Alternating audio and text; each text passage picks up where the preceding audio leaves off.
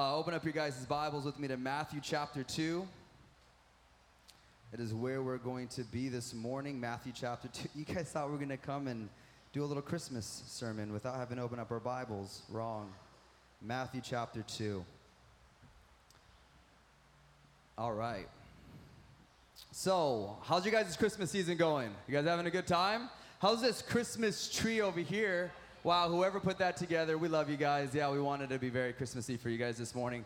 Hey, if I were to ask you guys, what are some of the most important things for you guys in the Christmas season? What would those be? Like, your Christmas season couldn't happen without these things. I'm going to give you like 10 seconds to tell your neighbor what you think the important things about the Christmas season are. Go. What are they? Oh, just talk, have fun, we're family. Important parts of the Christmas season. We enjoy it. Don't be bashful. All right. Yeah, that's about 10 seconds. Good job. Okay, bring it back. I did youth ministry long enough to realize that could go wrong really quickly, but you guys are adults, so let's bring it back. All right.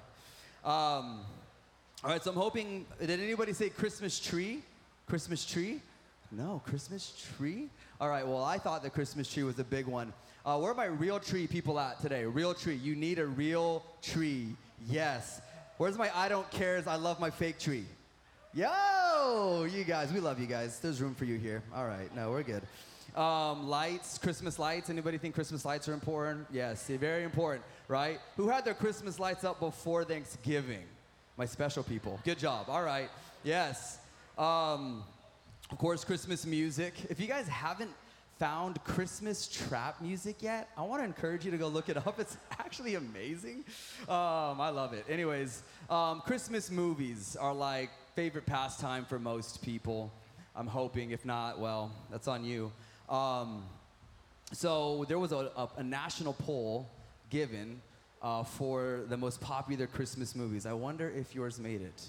So in first place, which is the best Christmas movie, shocker, Home Alone. Number one. Tied for second place, National Lampoon's Christmas Vacation, right? And It's a Wonderful Life for the, OGs, we like you. Third, and this one we're all gonna like, Elf, yes, right? And A Christmas Story, good job. Now, if you're super manly and yours is Die Hard, you came in sixth. Good job. You guys I was very shocked to see that. Good job. So now, okay, there we go. He's ready. You're next, okay. I'm hoping that some of you guys, most of you guys, probably saw this as kind of like a pull to say Jesus, right? I'm sort of like the first thing you said. We're in church. He wants us to say Jesus.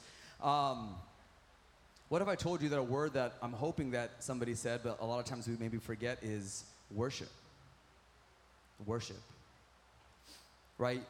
Here's the thing. All holidays and Christmas are actually about worship. Right, for millennia, humanity has celebrated traditional and cultural holidays, right? And more times than not, these holidays are kind of centered around the worship of a deity or a king or royalty, right? And so it was done in honor to these things. And so holidays are also known as holy days. Right? That is where we get the word holiday.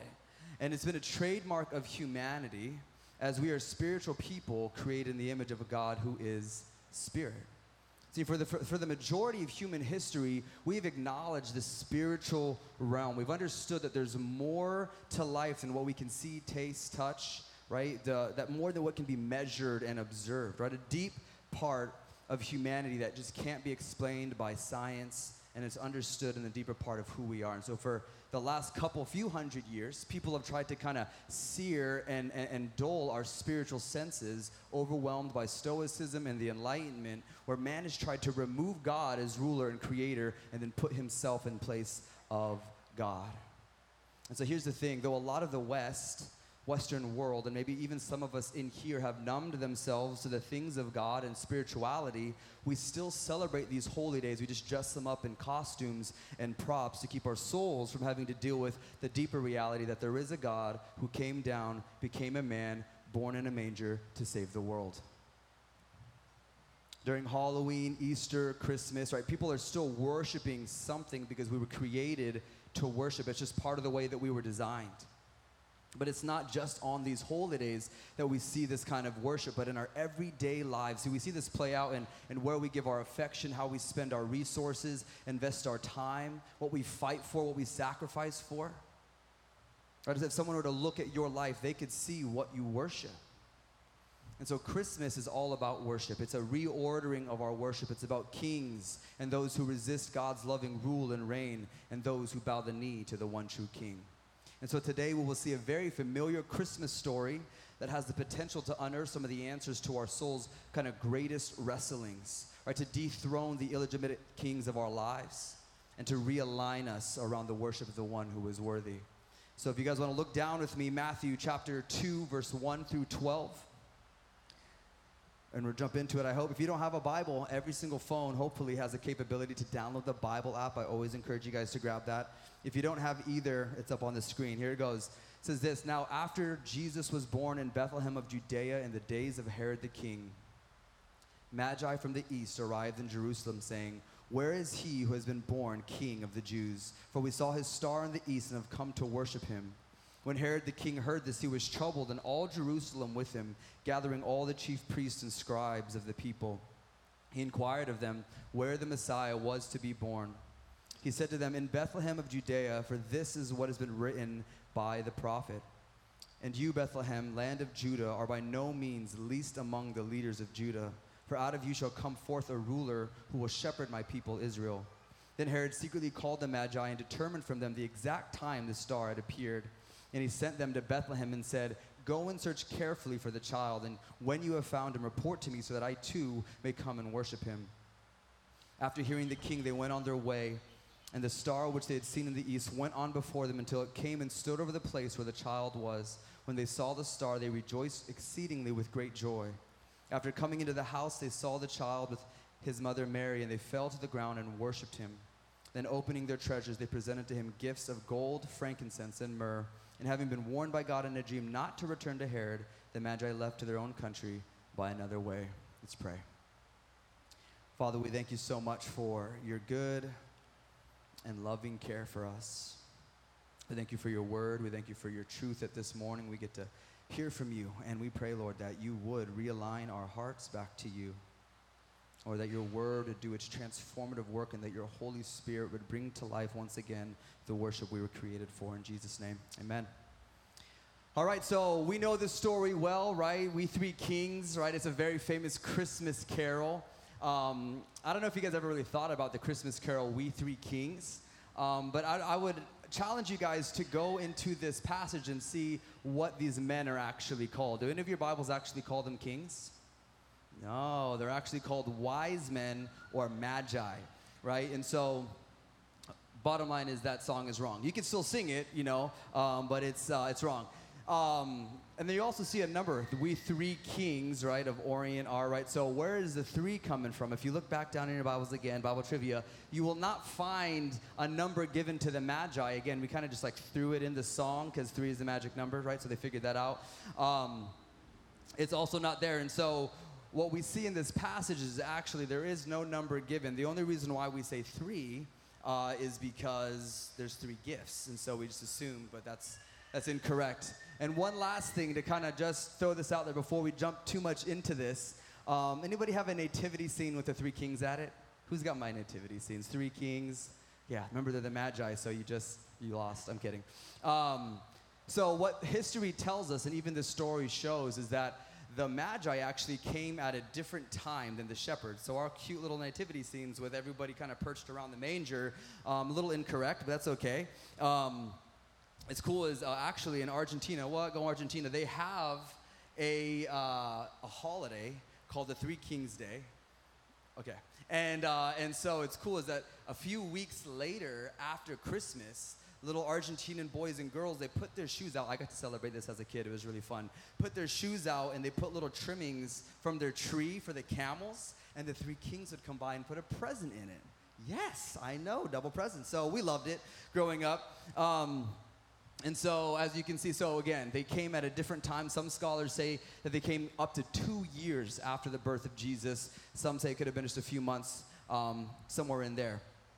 And so these magi from the east, right? So they were they were the scholars of the stars, right? Probably from Persia, Babylon. They were astronomers and astrologers, right? And so those are separated today, but back in the ancient world, they were kind of the same.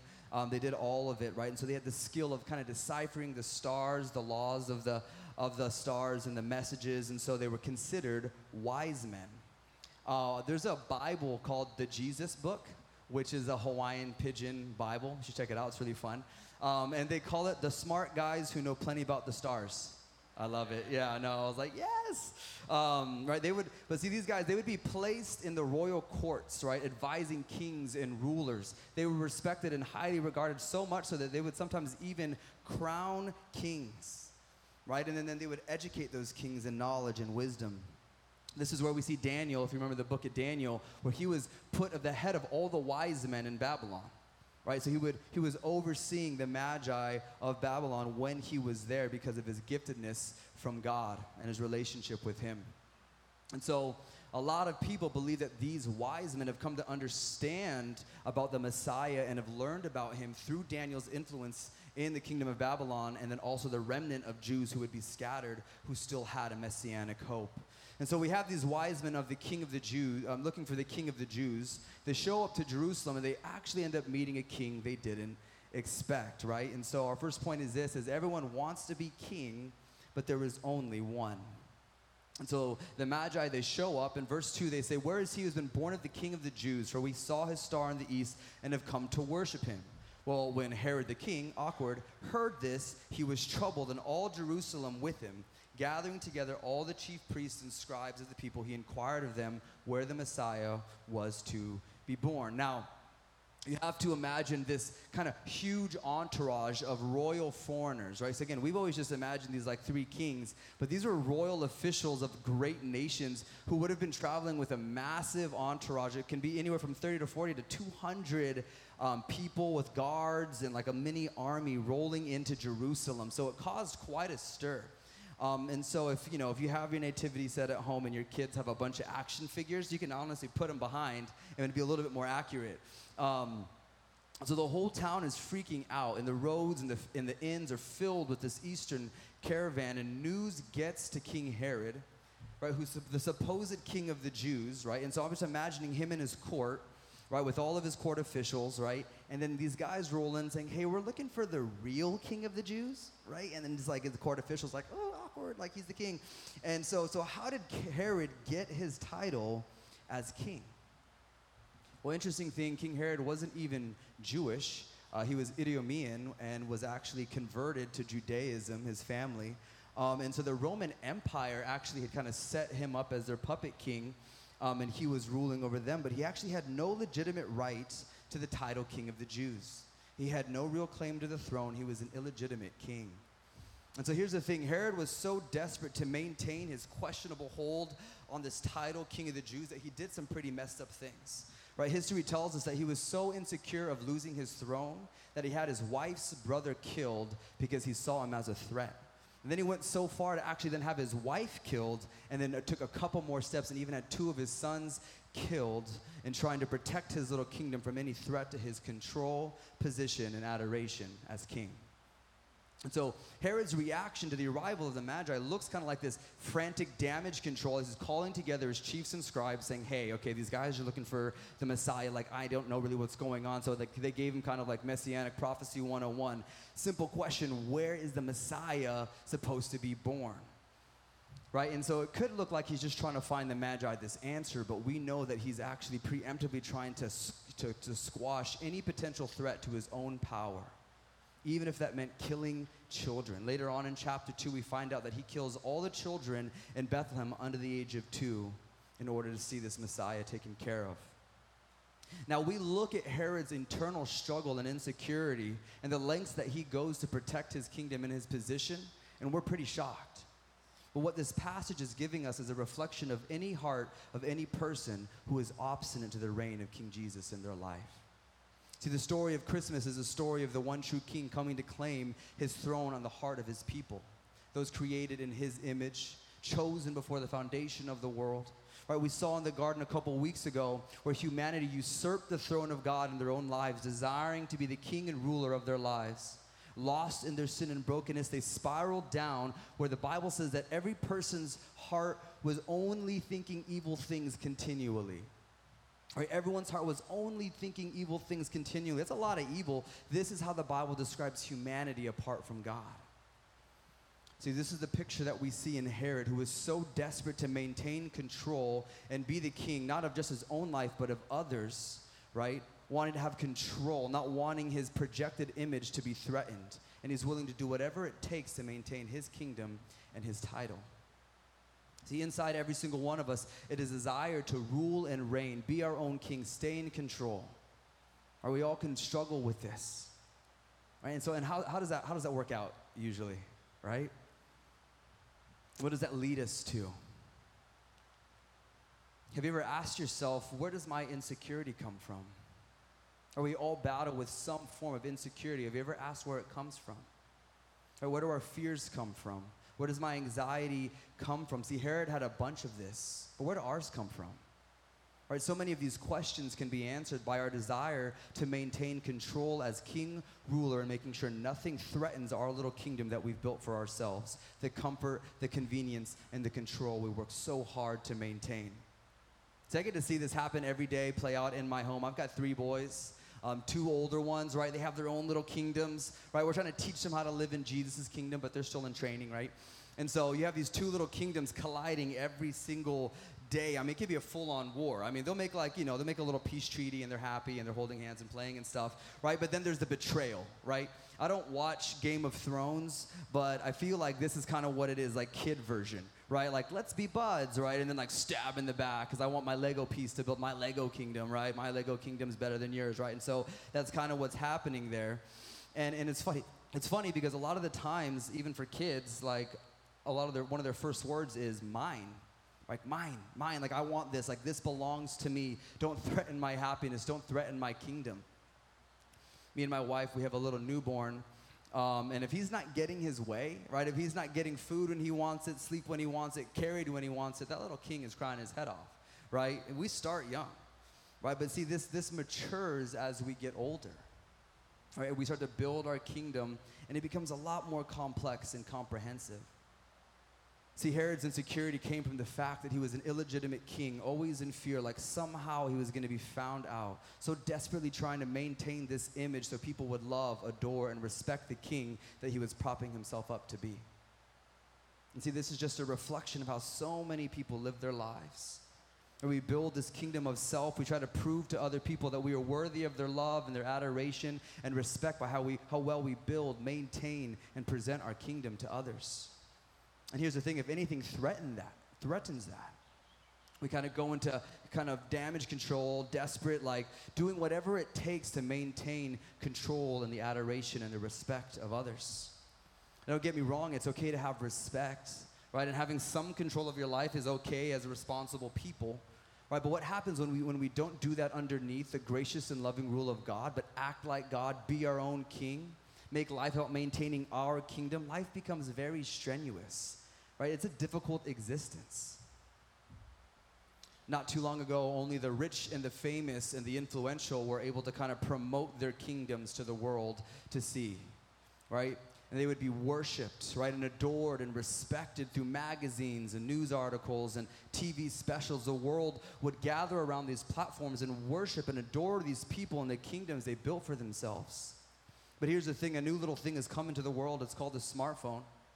Right, it's called social media, where now every single person in the world has the capacity, the capability of showcasing their little kingdom.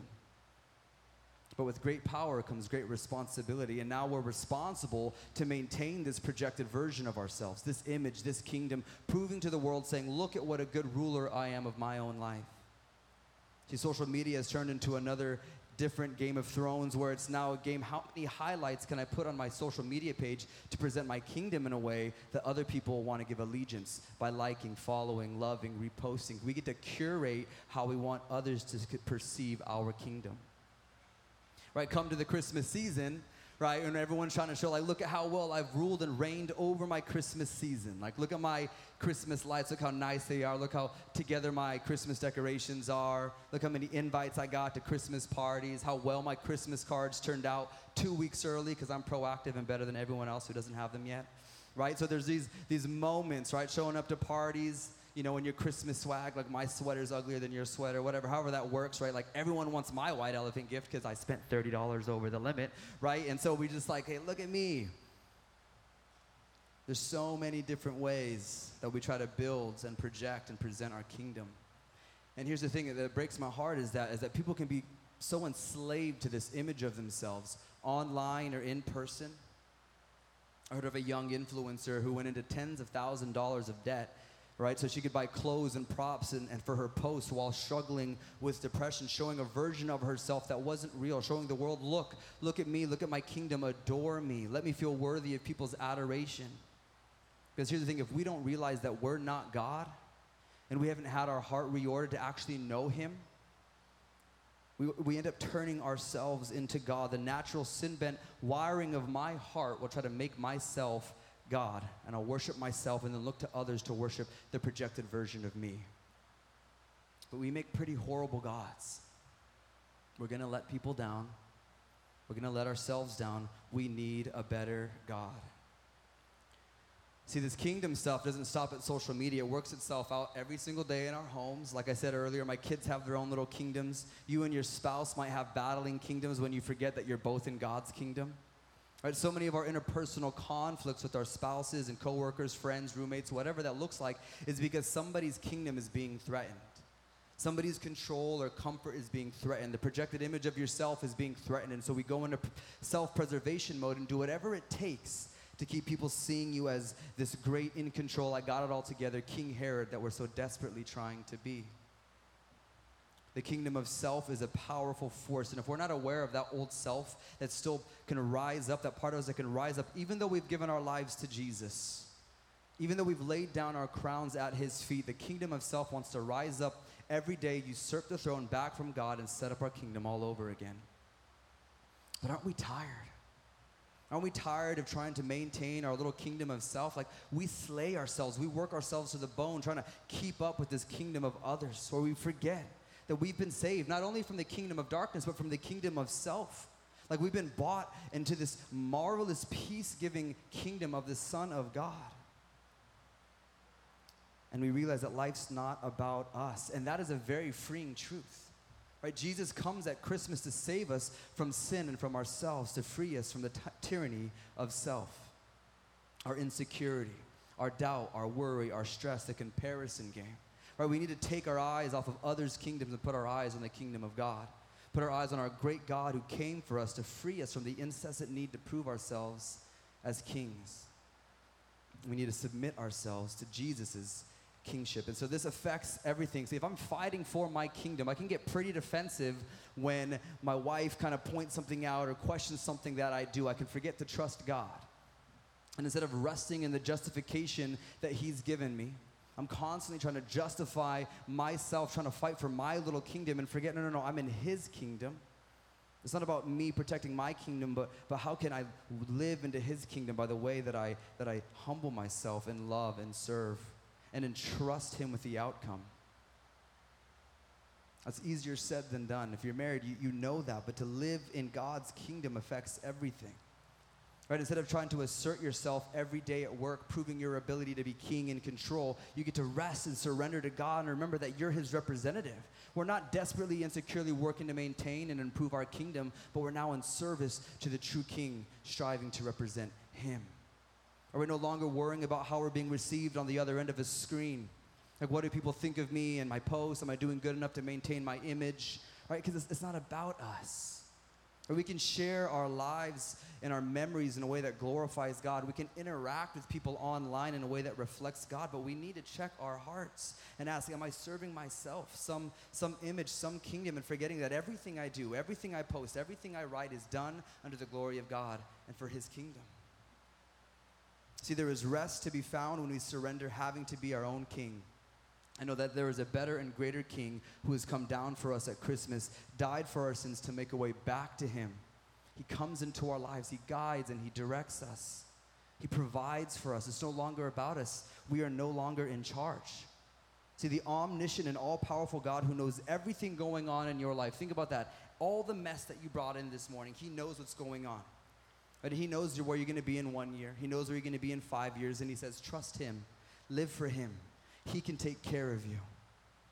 Like if we could just trust and surrender in him instead of fighting for this facade of control, there is a peace when he is our king. See, we are illegitimate kings, never meant to rule our own lives, but to surrender to a better king, right? The God that we were made to know and trust and worship. See, the pressure is completely off when we surrender to him as king, right? How do people perceive me is no longer the question, but how do people perceive Jesus in me is now the question, right? I'm no longer consumed with my projected image of myself and my kingdom, but how well am I projecting the image of Christ in me and pointing people to his kingdom? See, when we live for King Jesus, all the insecurity and doubts and fears of having to prove ourselves to the world is swept away. Instead of having to prove ourselves as worthy and accepted and adored, we find all of that in Christ. Right? King Herod sacrificed his own family to maintain his kingdom. But King Jesus sacrificed himself so that we could come into his family and live in his kingdom. See, this is our good and gracious King, who we come together and adore and worship and praise and adoration during the Christmas season. And we see this contrast between the Magi and Herod. Look down with me in verse 7. It says, then Herod secretly called the Magi and determined from them the exact time the star appeared. And he sent them to Bethlehem and said, go and search carefully for the child. And when you found him, report to me so that I too may worship him. After hearing the king, they went their way, and the star, which they had seen in the east, went before and stood over where the place the child was. When they saw the star, they rejoiced exceedingly with great joy. And after coming into the house, they saw the child with his mother Mary, and they fell to the ground and worshipped him. Then opening their treasures, they presented him gifts of gold, frankincense, and myrrh. So here's the thing, is everybody worships something. And that something drives our life. Did anybody get up early this morning to watch the World Cup? Oh, where are we at? I'm not trying to shame you guys. It's totally cool. I watched a little bit. Yeah, World Cup. Yes, that was exciting. Yeah, see, we sacrifice for the things that are important to us, right? We sacrifice sleep to see Messi in Argentina get the World Cup. What? Right? We sacrifice things that we care about, that are important. See, this happens more than, once every, couple years with NFL. This happens all the time, right? A lot of people will, especially in Hawaii, because the games are early in the morning in Hawaii, right? So we'll sacrifice sleep to get up and watch the football game. Sometimes we'll sacrifice church, to do whatever, whatever, to watch whatever. See, there's this level of worship ascribed to sports teams where I think it's awesome to have your favorite team, okay? Go Raiders. But I think some people take it to unhealthy levels. You know who you are, and just you need to calm down. That's not the Lord. That's just me as a friend, just letting you know, take it down a notch. And here's the thing. The reason why is as humans, we were created to worship. We're wired for worship. We can't help but find something to ascribe our worship to. So even during the Christmas season, we see it everywhere. Like I said earlier, it's a time of worship. Right? We see everyone set up their Christmas reindeer shrines in their yards, burning their holiday joy doTERRA incense in their Santa high places. Right? We sacrifice on the altar of spending over their Christmas budget all over again. Right? Christian or not, the world can't help but worship the Christmas season. See, there's a lot of low-level worship out there, right? Like sports, like we talked about. Others worship video games, right? Spending hours bowed down before the screen of their choice. Some worship surfing, spending hours in the baptismal pool of surf. Right? Others are spending those Benjamins to keep up with that expensive hobby. You know who you are. And if you don't, if your wife just, will do, that's you. And again, there are healthy ways to enjoy these things, like healthy, God-honoring ways. Right? Because I can admit that I'm a part-time sports fan. Okay? I'm a novice gamer, ask Kojo. Okay? I'm an amateur surfer, ask anyone who's seen me surf. And if they've actually seen me, it's a rare sight, so kudos to them. I enjoy all these things. But there are greater things that vie for our worship. Right? And we could usually nail down what we worship by how we spend our lives. right? The thing that gets us up in the morning, the first thoughts, right? Which for some of us is coffee. I get that, right? But there are other things that drive us. What we worship drives us. That thing that consumes our desires and our wants. If we look at Herod and the Magi, you can see what they chose to worship. Herod chose to worship himself. The Magi chose to worship Jesus. And as much as we want to say people worship their career and their education, their stuff, their comfort, all that stuff, right? There's an even deeper level of worshiping happening here, right? Because all of those things have one thing in common: themselves, right? It's their career, their possessions, their comfort, right? It might look like we're worshiping these things, but we're actually worshiping a happier, better version of ourselves, a more in control version of ourselves, a richer version of ourselves, or higher up in the company version of ourselves, the version of ourselves with the dream car, dream house, retirement, right? Or the more right-winged politician version of yourself, the more intelligent and educated version of yourself. These are the things that we go after. But what do those things achieve in the end? See, the hard part is these aren't bad things, right? They can be used in God's plan of redemption in the world. But it's in our pursuit of these things, right? This deep level worshiping of these things, of this better future version of ourselves that results in the low level worship of a bunch of things that are less than God, leaving us wanting, feeding our sin and self-centeredness and pride. And then we wonder why our hearts are so discontent and unsatisfied. And when we worship things other than God, it's ultimately an offense against our holy God, who alone is worthy of worship. See, worshiping ourselves brings fragile, short-lived gratification that can be taken for us in a moment. But when we worship, what we worship is threatened, right? When that thing is taken away, right? It leads to most of our fears and our doubts and our worries. Like I said earlier, that we were created for worship, so we will find an outlet, right? But our hearts were made to worship God. G.K. Chesterton says, when man ceases to worship God, he does not worship nothing, he worships everything. See, when we try to find our purpose and worship of in other things, when our heart goes after other things, our life goes out of alignment. See, the hard part is this world is curating a perfectly analyzed algorithm to keep you wanting and worshiping some future version of yourself by feeding you ads, commercials, influencers to tell you there's a better version of yourself out there. Go out and pursue it. Worship it. Spend your life towards those ends, and somehow you're going to be fulfilled. Well, spoiler alert, you won't be. Because when you arrive there, your discontented and unsatisfied heart that was only supposed to find its purpose and fulfillment in worshiping God will need something else to worship. Because there will always be a better version of you. You will always be able to find someone else in your season of life who's doing better than you, who's smarter than you, who's in better shape than you, who's got nicer teeth than you, who's got a better car than you, a better legacy, fill in the blank.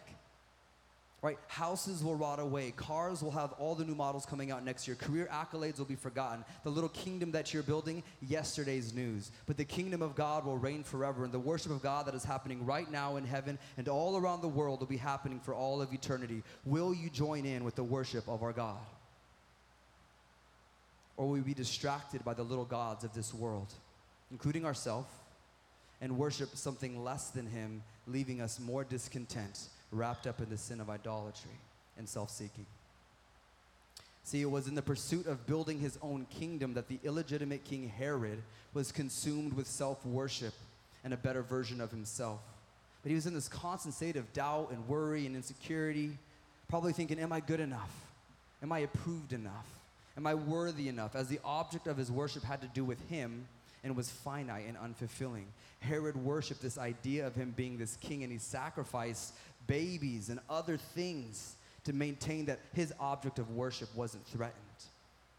See, we will sacrifice for what we worship, what's ultimate in our lives. And this is the stark contrast that we see between Herod and the Magi. We see these esteemed royal upper-class wise men from the east come with their entourage, seeking out the prophesied Messiah of old, who's now been born into the world, the king worthy of honor, praise, and glory. They bring their most expensive and valuable gifts of that time, sacrificing their time to seek him, sacrificing their gold and frankincense and myrrh to the one true King who is worthy of worship, and every gift that we bring him. See, we sacrifice for what's most important to us. And so as we call ourselves followers of God, worshipers of God, we have to ask ourselves this morning, like the Magi, have we truly kneeled before King Jesus and given him our all, our most expensive, valuable things? Or are we giving him our leftovers? Are we giving him one day a week? See, my heart was wrecked over this as I was preparing this week. And I was like, Lord, where have I been giving my best gifts to other things? Where have I been giving my most valuable time, my thoughts, my affections, my emotions? Have I been worshiping something other than you? Because what we worship drives our lives, and I want Jesus to drive my life. And I could be so frustrated that my heart could so easily go after lesser things that props themselves as little gods, and my heart will want to worship it for substitute satisfaction, but it doesn't laugh. It leaves me longing. I know these things, and I'm like, Lord, am I building my kingdom? Am I consumed with my life all the while under the umbrella of serving God? Am I serving myself? And see, this wrecked me when I saw Herod, who said, tell me where the Messiah will be born so that I too may worship him. That's not true. He's lying. He was only in it for himself, and this week I had to ask God. I was like, Lord, forgive me. Forgive me for making this about me, where I have forgotten that it is all about you. I had to repent this week. Like, it wasn't because I'm in some closet worshiping a wooden statue, but because my heart and mind can be so consumed with other things than God, very self-centered things, things that take my heart away from the mind and the mission of God, from his love for me. He's like, you know what you've been created for. You've been created for greater things, but you're pursuing these little pursuits that distract you from the greater calling, which is in Christ, living with and living for him, living and serving a way that other people would see the glory of God. That he came at Christmas, that he came for sinners, that he came for the lost, that he came for those who don't think they're worthy, that he could then make them worthy in Christ because he's the light of the world and he has made a way back to be renewed and restored to God. He has come to restore us in our purpose in knowing, loving, and worshiping him. And so as a redeemed people, we now worship him for how good he is, for how loving he is, for how gracious he is, that even though we stray, we stumble, we fall, we walk away, he forgives us, and he forgives us, and he forgives us, and he dies for us so we can be forgiven. He is worthy of all praise.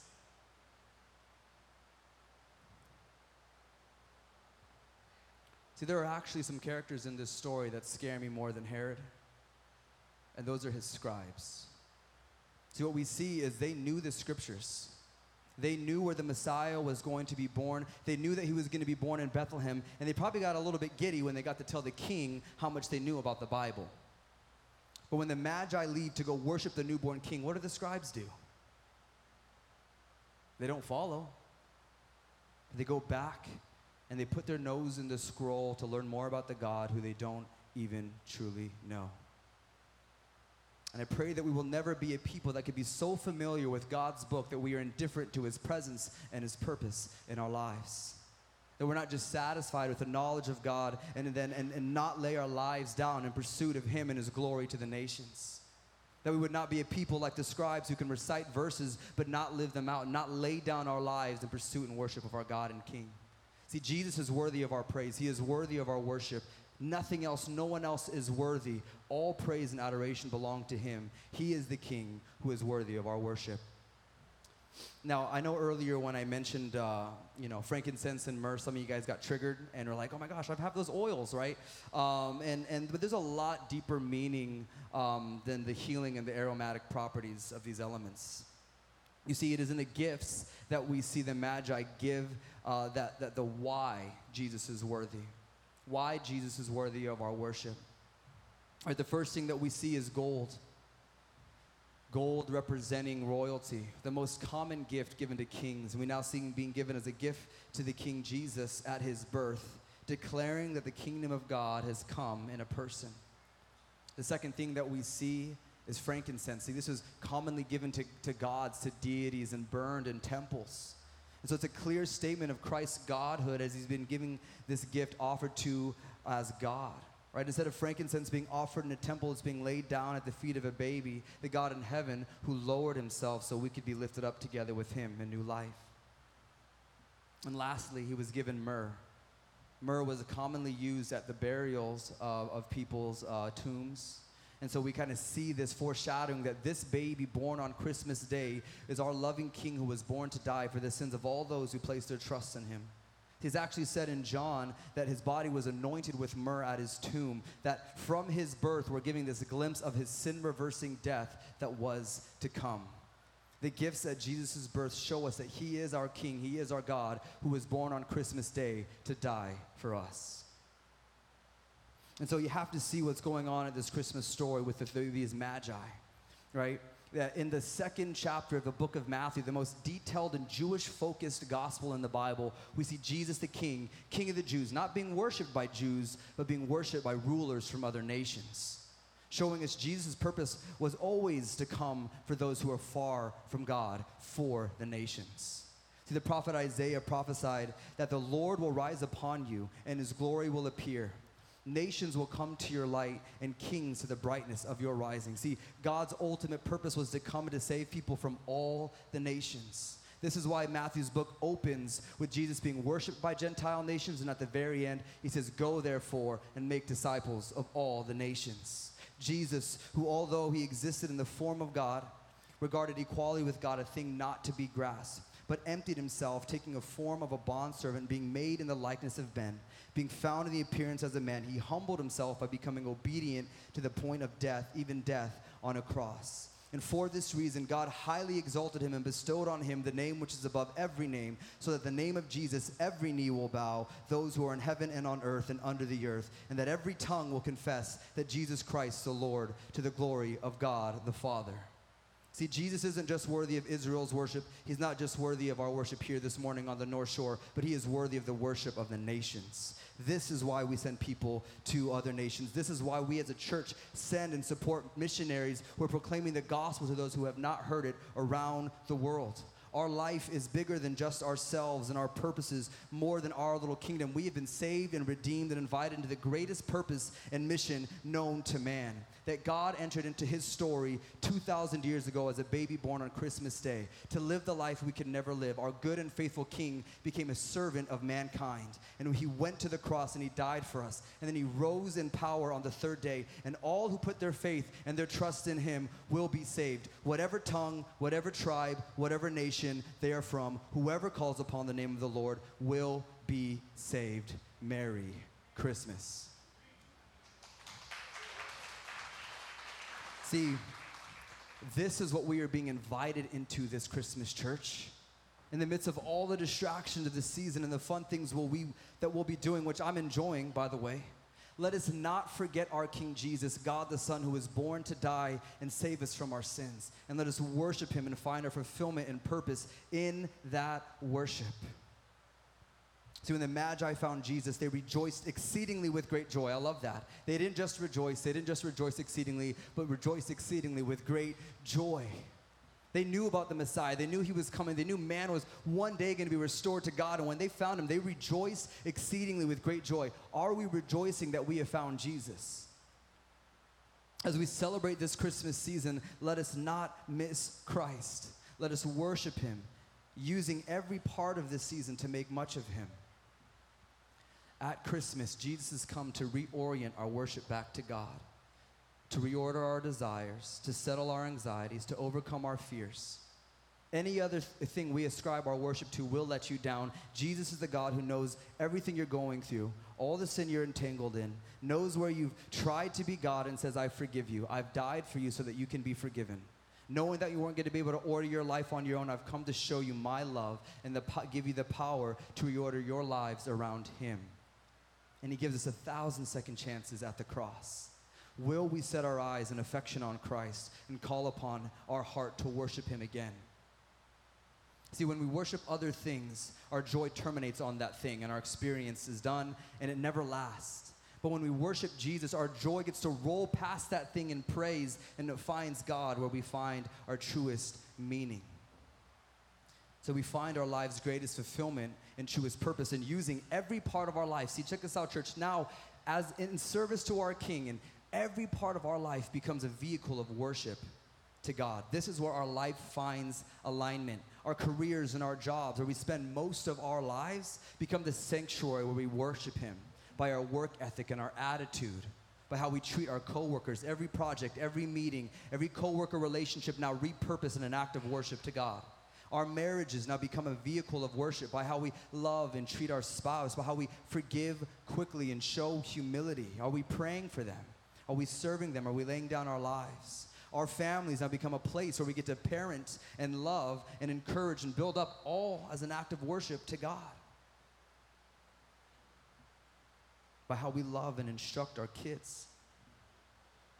If you're still in school, you now get to learn and study and pursue education in a way of an act of worship.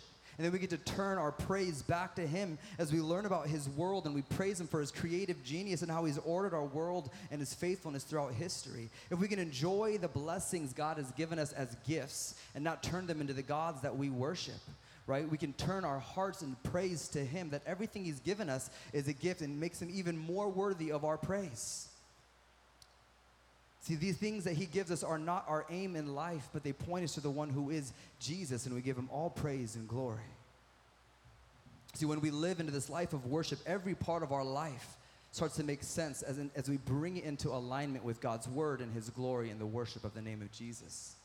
See, now I'm assuming that every person in here, if you're a believer, you want this. We want this. I want this.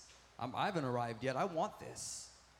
Right, but it's going to be met with opposition, right? It's called our flesh, the little hair that lives, like, just wants to rise up again, right? It's called the enemy, Satan, the world.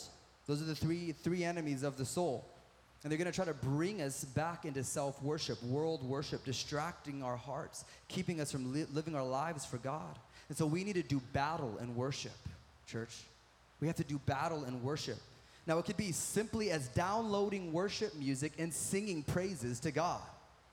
It could be that simple, calling out to him, evoking your heart to praise, which increases our affection for our King, spending time with him, beholding his glory. See, the more we are in awe of him, the more we worship him, but we need to behold him. Right? We sacrifice for what we worship, so we sacrifice our time. We go to bed a little bit earlier. We say no to one more episode so we can wake up a little bit earlier and spend time in his presence, worshiping him, learning about him, hearing from him, and praying to him. Or we sacrifice one night a week to join an Ohana group, being a part of the body of Christ, to be reminded of how worthy he is just one more day a week. We need that reminder from other people. And then we get to be used to help him, to help others worship him.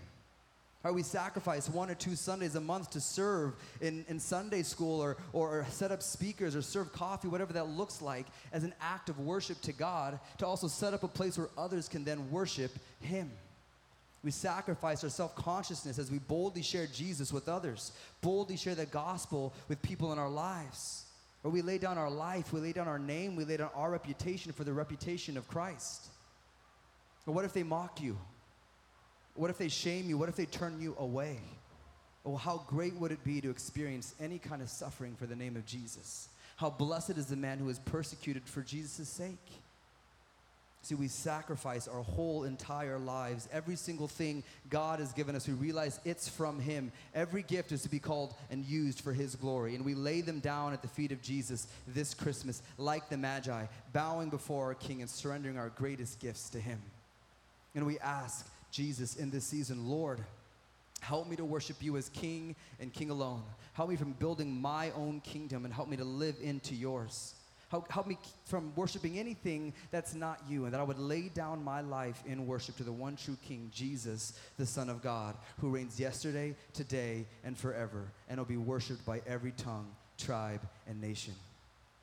And so we pray, Lord, let me use my life this way in everyday rhythms, and every decision that I make, every location that you take me, would I see them as opportunities to worship you and bring others along to worship you. Because it is in the worshiping of King Jesus that our hearts find healing, that our lives are reordered and restored as we worship God. Amen.